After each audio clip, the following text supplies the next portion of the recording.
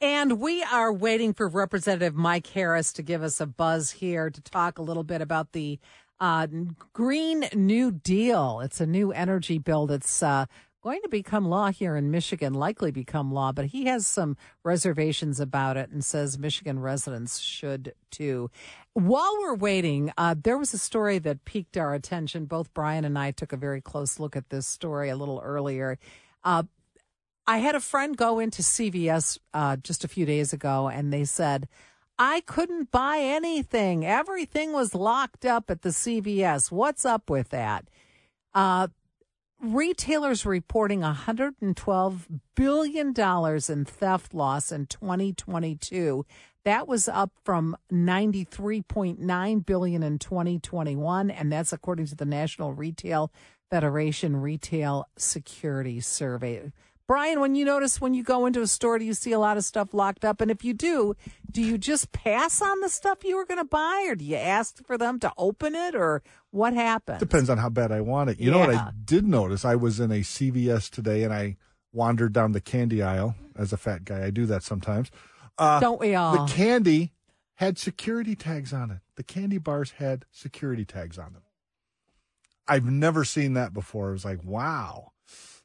So here, there's a little shop in Royal Oak. I'm looking at a story that was in today's Detroit Free Press about this very topic and how this is just becoming a huge, huge problem for retailers.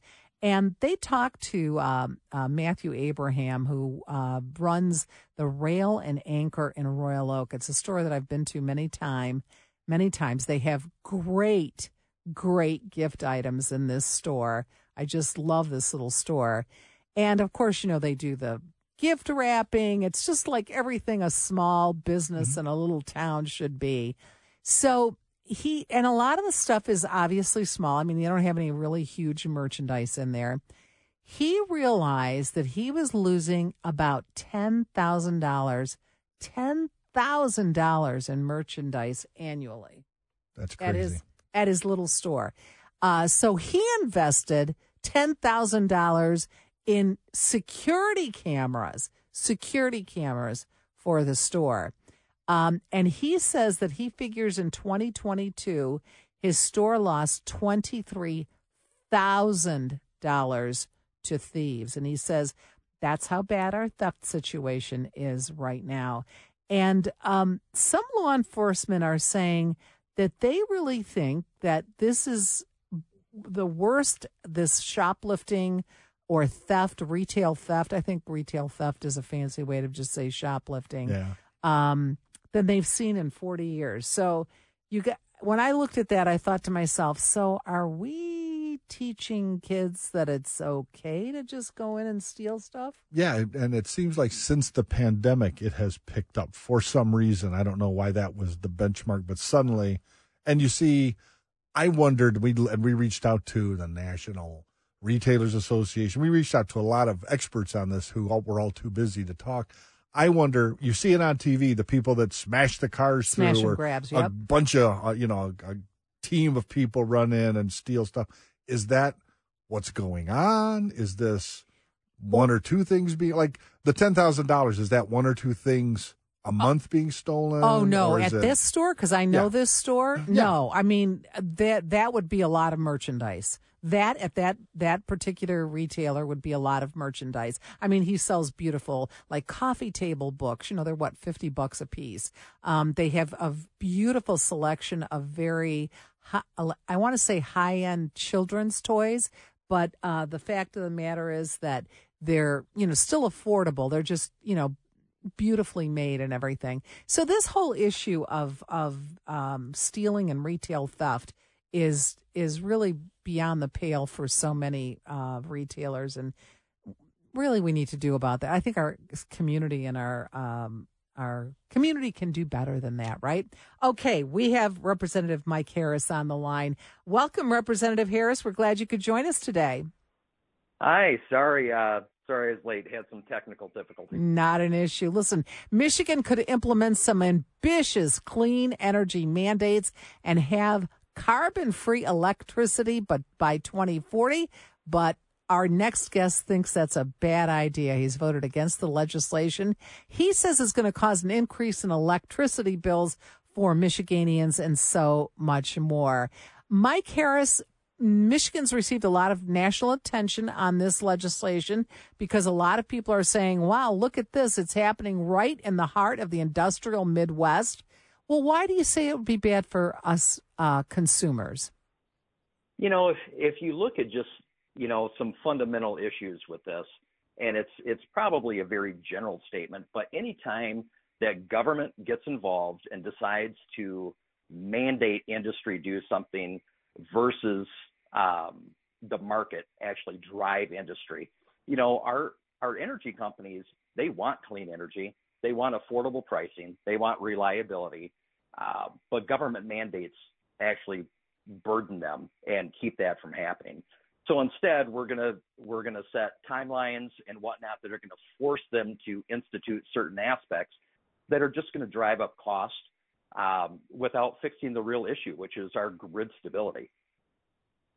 So one of the other things that I think is being hotly debated in this legislation, a portion of this legislation, has to do with the land that would be needed for wind and solar energy. So about 17,000 acres of land in this state are currently used for this, but they're going to need an additional 209,000 acres. I mean, I thought that figure was unbelievable. And Michigan lawmakers plan to give the PSC, the Public Service Commission, the authority to supersede local governments for the approval of these large projects. Tell me your thoughts on that. Yeah, it's really ridiculous. We're basically taking the input of not only our locally elected officials, but truly our taxpayers. Our citizens in the state of Michigan are losing their voice in this.